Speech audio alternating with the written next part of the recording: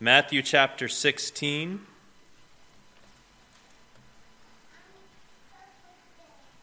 We'll be in Matthew chapter 16, starting in verse 13 and reading to verse 20.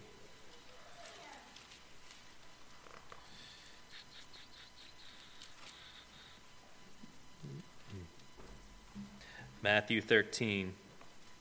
Oh, I'm sorry, Matthew 16.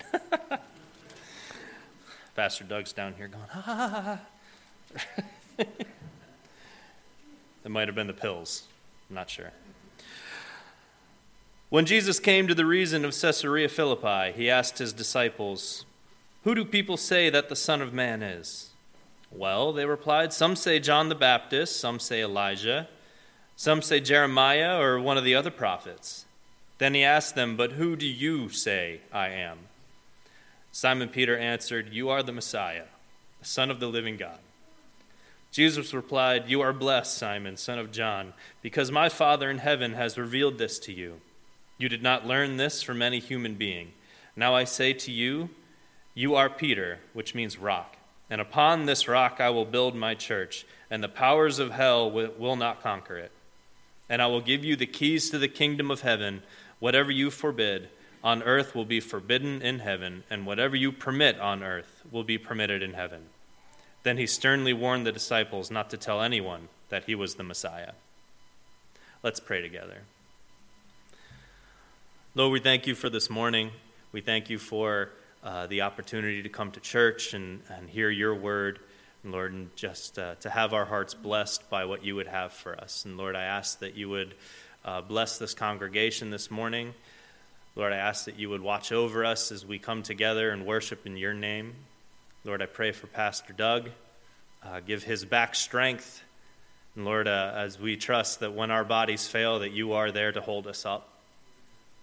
Lord, I trust that when our minds become clouded with fear, that you are there to hold our hands and guide us, Lord.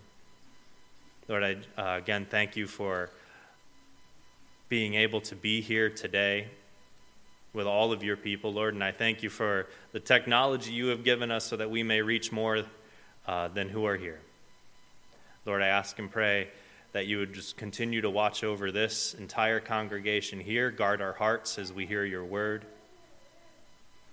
And Lord, I pray for those who are watching online that you would, Lord, give them great focus today so they may hear your word well. Lord, I ask and pray all these things in your name. Amen.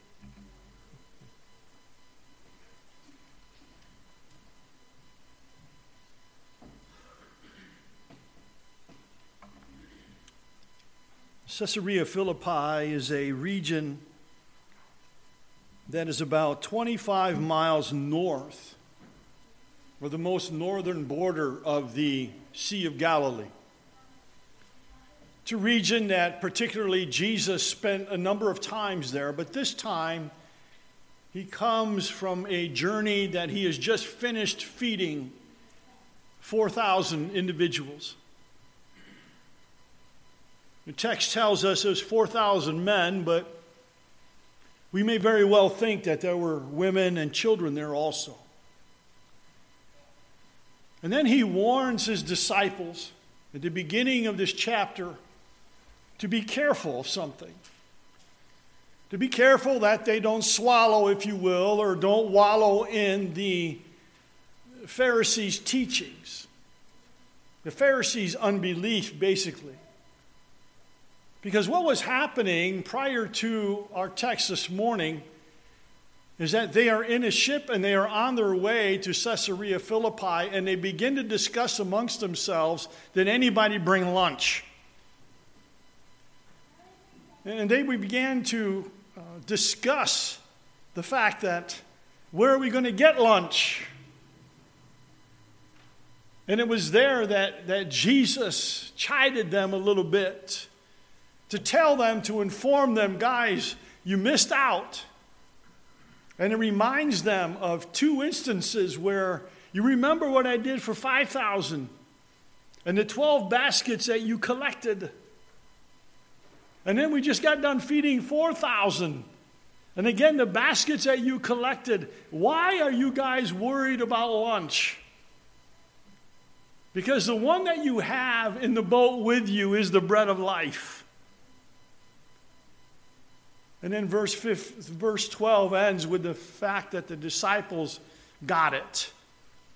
They understood what Jesus was saying to them concerning don't swallow the leaven of the Pharisees or the Sadducees. Unbelief. And while they're in Caesarea Philippi, when they land there, there's something there that many of us have probably never seen. Maybe we have in pictures. But there was a temple that was built there in honor of Caesar Augustus. And I kind of wonder is if Jesus, when he's walking with his disciples, and he comes to the threshold, if you will, of this temple, he asks them a question. And the question centers around, what are men, or who do you hear from that describe me? Who do men say that I am? Amen, young lady. Jesus wants to make sure that his disciples understand what culturally is going on around them.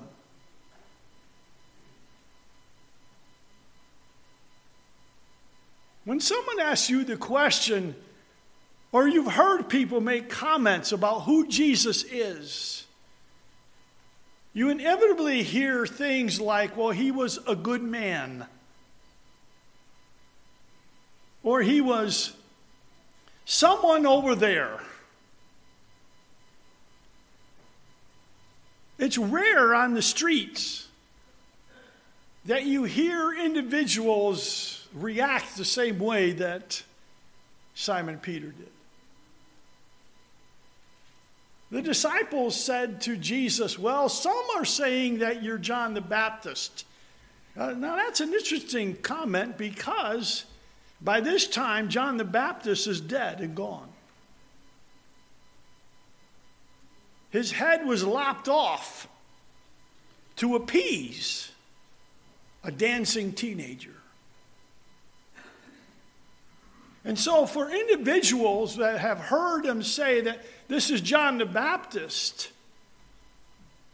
makes mention that society may very well be in tune with miracles.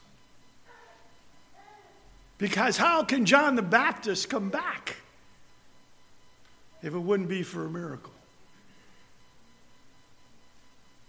And then they commented too, as Pastor Steve read the passage for you. Some say you're John the Baptist. Others say that you are Elijah. Now, Elijah is also an interesting comment because in the Jewish realm, Elijah was supposed to be an individual who would come at some time and somehow, in some way, to announce the greatness of the kingdom. They didn't have the full text that we have right now, but we do know, at least that I believe, that there will be a day during the time of the Great Tribulation that Elijah is going to show up again. He's going to be involved in announcing something. He's going to be involved in drawing individuals or showing individuals the kingdom of God. And so at least this tells me that in society, they're thinking about prophecy. What's going to happen? How is it all going to come into being? And then they say, and still others, Jeremiah, or one of the prophets. Jeremiah is the weeping prophet. He's the one that God uses to warn the nation of Judah and Israel of pending doom. The words he had to say, people were not excited about. He found himself in the bottom of wells. He found himself cast out from the people because of the words he had to say. They didn't like what Jeremiah was saying when he said, "Thus saith the Lord God." So at least in society, they had somewhat of an idea of the Word of God.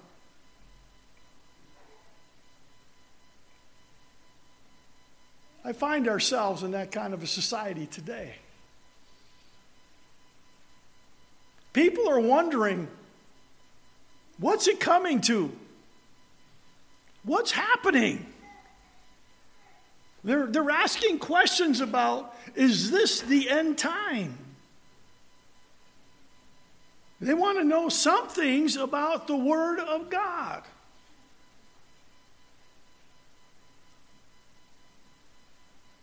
When someone asks me, what is the world coming to? I have two words: the end. It's coming to an end. Jesus, in hearing those comments from his apostles, came forth with another question, a more personal question. And he said to his disciples, "But who do you say that I am?" That's an interesting question for us to even ponder a little bit. I feel my back getting stronger. Hold on. That's a good question for us to ponder even here this morning, isn't it? Who would we say Jesus Christ is? Well, we may comment the fact that he's my Savior. And that is glorious because that's depicted not upon who you are, but what he's done. We may say that, unfortunately, I've heard believer people say, he's the man upstairs.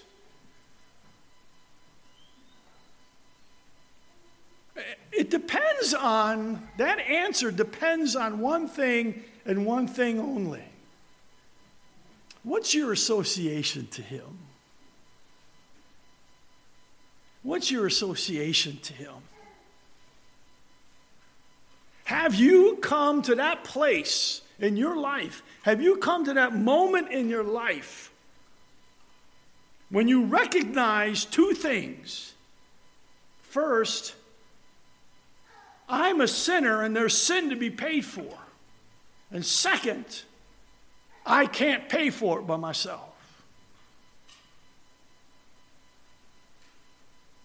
And what rides upon that is the association that Jesus Christ says that I so loved the world that I gave my life for you. The association that Jesus Christ is looking for in the lives of his apostles is this: how well do you know me? Now, up to this time, they have been spending at least 3 years with Jesus. They have seen all that Jesus has done. They have heard all that Jesus has said. They are aware of the community around them and what they're saying. And Jesus is saying to them, am I influencing you or is the world influencing you? I want to know who you think I am. Association. It's one of the bright spots in Peter's life. For he comes forward and says, "Thou art the Christ, the Son of the living God." You know what's amazing about that is what Jesus commented. He said, Pete, you didn't get that from man. You got that from heaven. My Father gave that to you.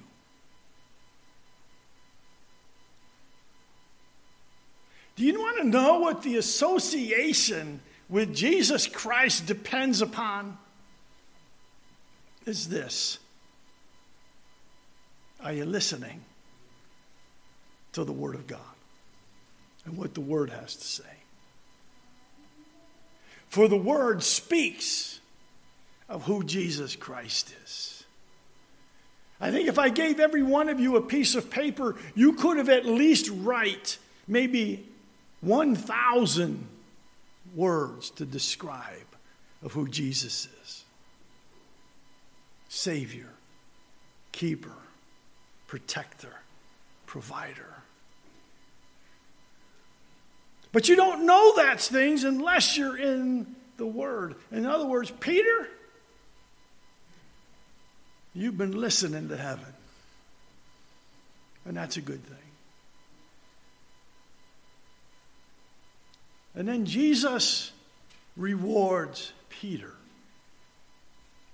with an amazing statement. Simon,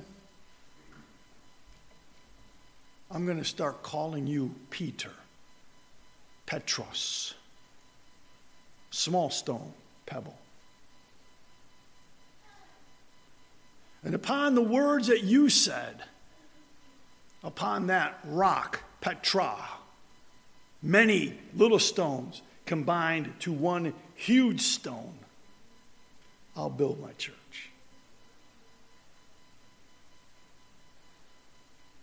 And the gates of hell won't be able to stand against it. And here's the thing I want to focus on for the remainder part of our time. Then Jesus says to Peter and to all of his disciples that were there, and I will give you something. I'll give you the keys of the kingdom. And those keys are to be used for loosing and binding, as is described in heaven on earth.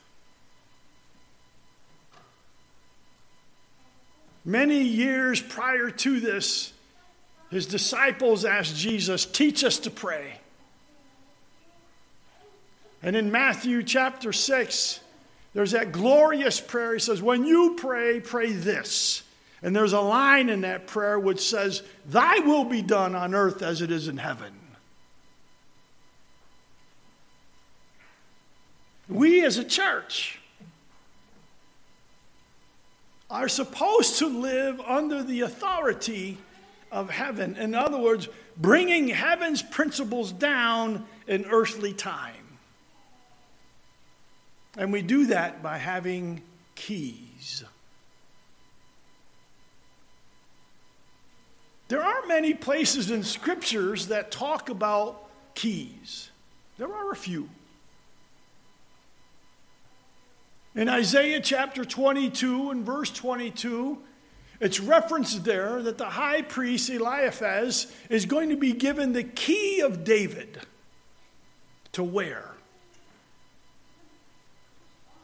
In Revelation chapter 1 and verse 18, Jesus describes himself as the one who holds the keys of death and hell. In Revelation chapter 3 and verse 7, to the church of Philadelphia, he says, I will give to you the keys of David. And then here in Matthew chapter 16, I'll give you the keys of the kingdom.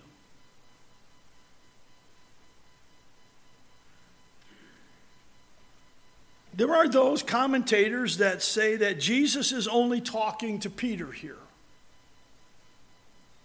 Because in Acts chapter 2, Peter in his great sermon opened the door of heaven to all the Jews as he preached, because it said many believed and were baptized.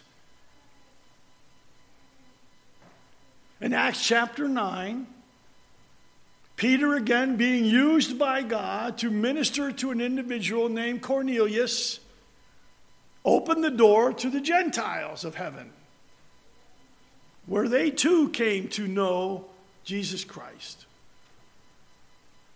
But they're missing a very valuable point, because when Jesus says, "And I will give you the keys of the kingdom," that word "you" there is not singular, it's plural in the Greek.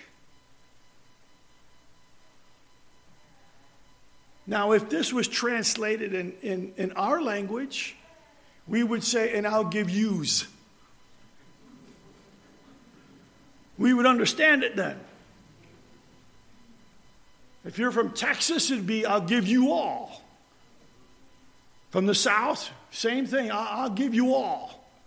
In other words, it's not exclusive just to Peter. It's inclusive to the association of who do men say that, who do you say that I am? In other words, the church.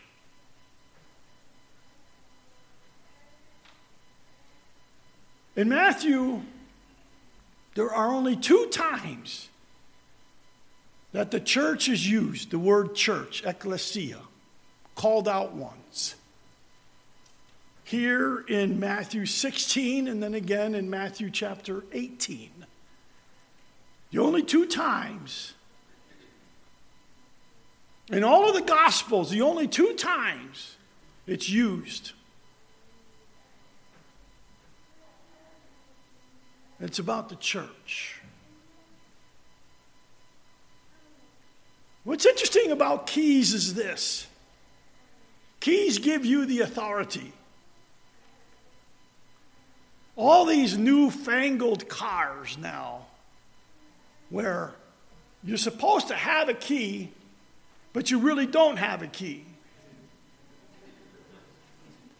You have this funny looking fob that you just place inside the vehicle, and then you push a button. Then it starts. When Daryl Byerly and I, when we went to Las Vegas to bring one of the cars back that Steve has, and I'm trying to figure, where does a key fit? And he said, "Dad, you just push this button." Keys give you authority. All the different vehicles out here in the parking lot can only be run by the individual who holds the key to that vehicle. You can place 2 exact cars, one after the other, came off the assembly line in Detroit, put them in a parking lot, and one key is going to work in one and not the other, because that key doesn't have authority over that vehicle. Keys have authority. And when Jesus says to them, "I will give you the keys of the kingdom of heaven," that's where the authority of the church comes from. We have the authority based upon the Word of God in order to bring about instances of heaven in time on earth. Keys. Not only do keys, you have authority, but you have accessibility too. You all have keys to your home. And when the keys you have and the house is locked up, You're the only one that has authority to get in, and when you get in, then you have accessibility to all that there is. For the 5 years that we were on campus at Lancaster Bible College, we had college students that referred to our apartment as their place to get a snack. When they came in, and some of the first places they went to, without even saying hello, was to the refrigerator or to the cupboard. Because they knew that Mom Nancy made cookies or had stuff on hand, and so they made themselves at home. But there was a night that students were not allowed in our apartment. That was Thursday nights. Thursday nights was our family night. No one was allowed in our apartment. They might have thought they had authority when they came knocking on the door and turning the handle, but they weren't getting in. They weren't getting accessible. We have the authority of the keys of the kingdom of heaven to be able to access all that there is in heaven while we're here on earth. It's accessible to us. The cupboards of heaven are full. But maybe we haven't taken the time to open them up. The other thing about keys is this, is that they are available. Keys do you no good staying in your pocket. They're there for you to use. There's only one key in my household that none of my family's members are given permission to use. Yes, it's my lawnmower.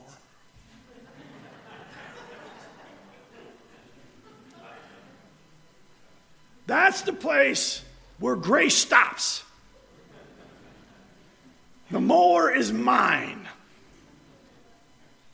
Until I'm finished here, and then someone else. It'll be someone else's. It belongs to the church, but try to come and take it from me.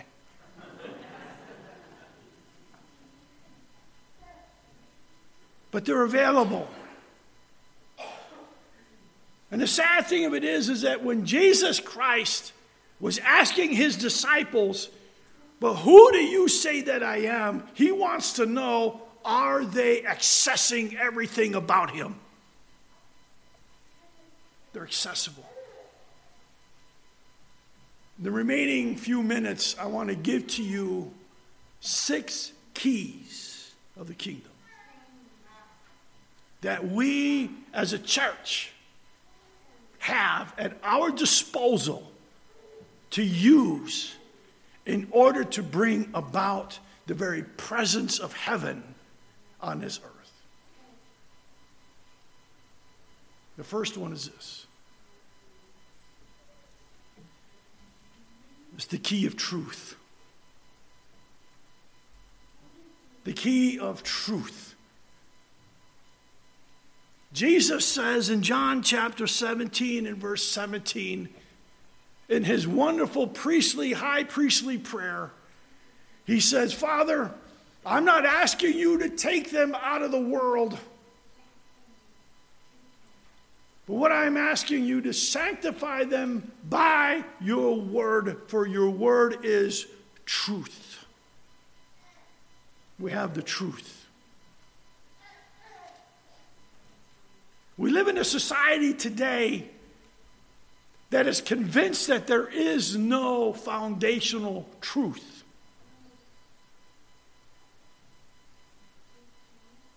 And yet, they refuse to acknowledge the fact that there is truth.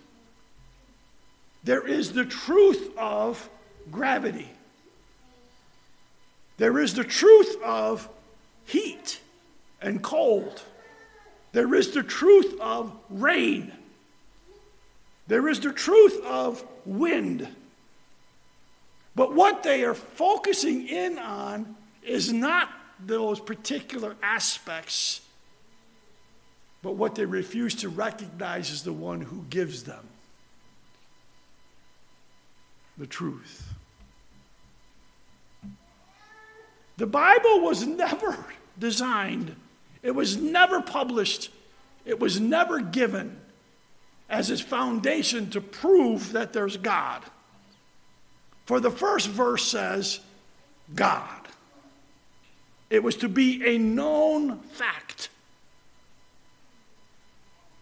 Oh, there are elements in our society that highlight and point to the fact that there is God. But the Word of God was not intended to prove that there's God. That is to be a given. It's truth.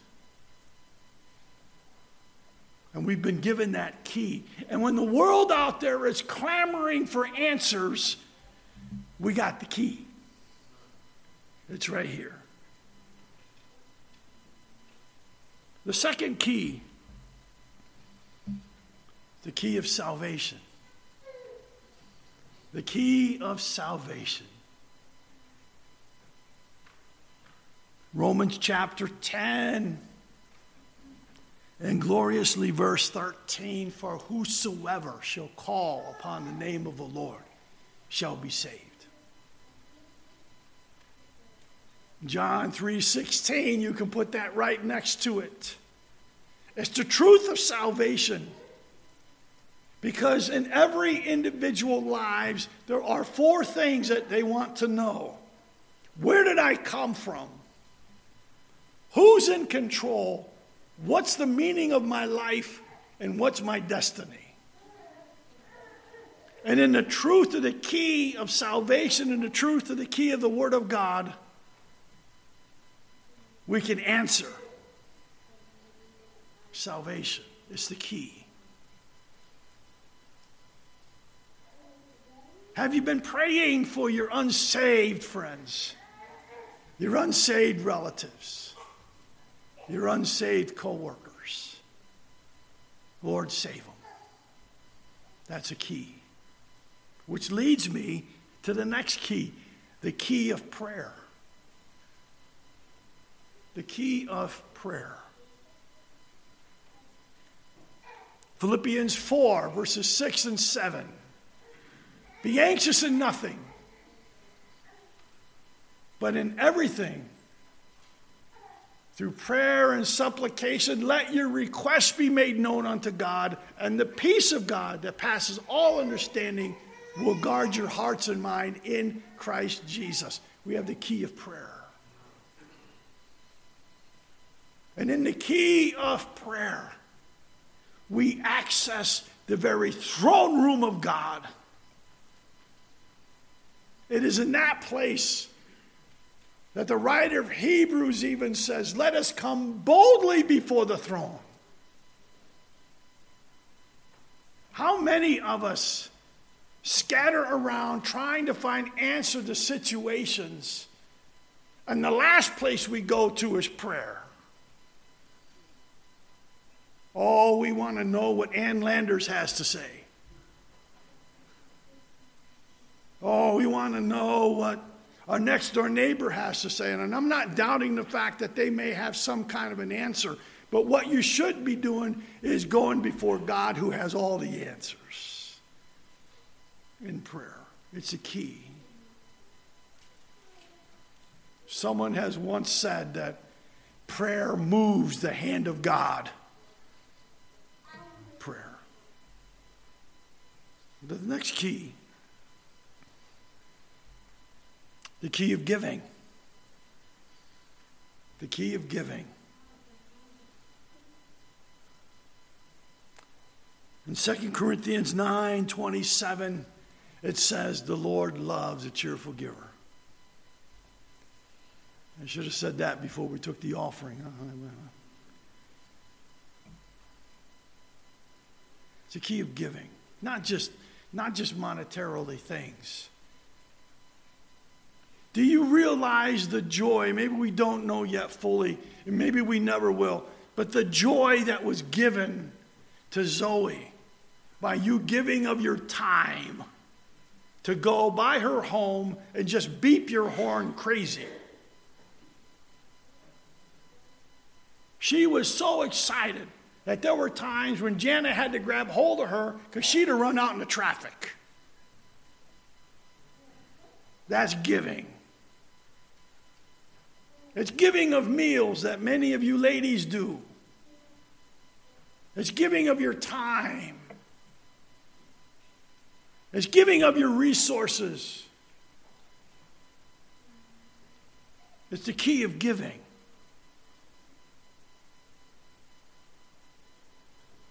The next key is the key of compassion. The key of compassion.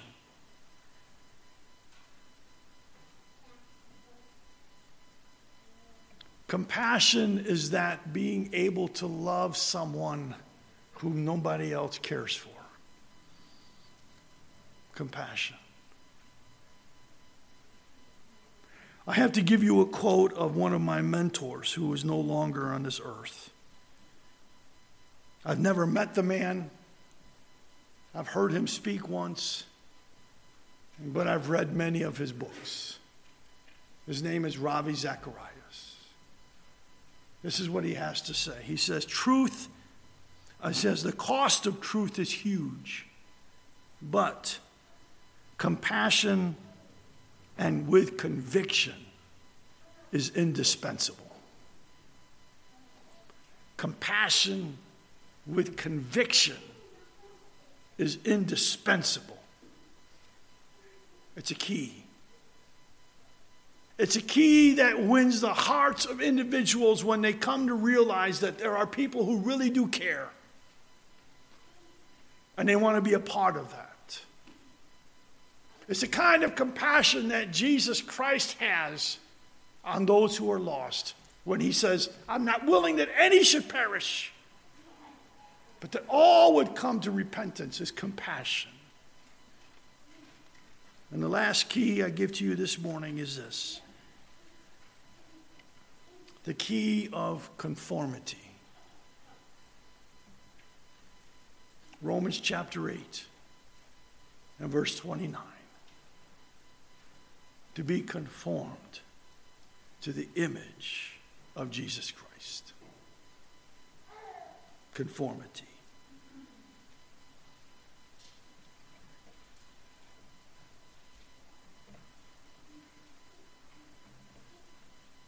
What's dynamic about these keys is the closing remark that Jesus has. Because he says, with these keys, you can loose that which is bound and bind that which is loose.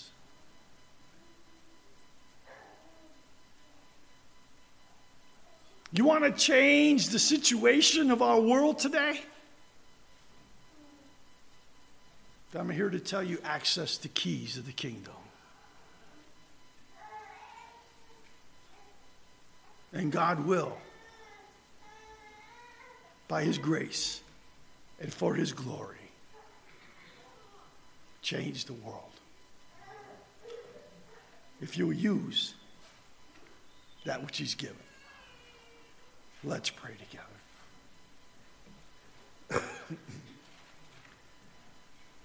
Our Father and our God, I thank you for your love. I thank you for the empowerment through the Holy Spirit, enabling us to use the keys of the kingdom. The keys that bring down the reality of heaven and place it in the midst of a mixed up world. It's keys that we can use to further your kingdom in order that souls would come to know you as Savior. There could be no greater joy. So God, I pray,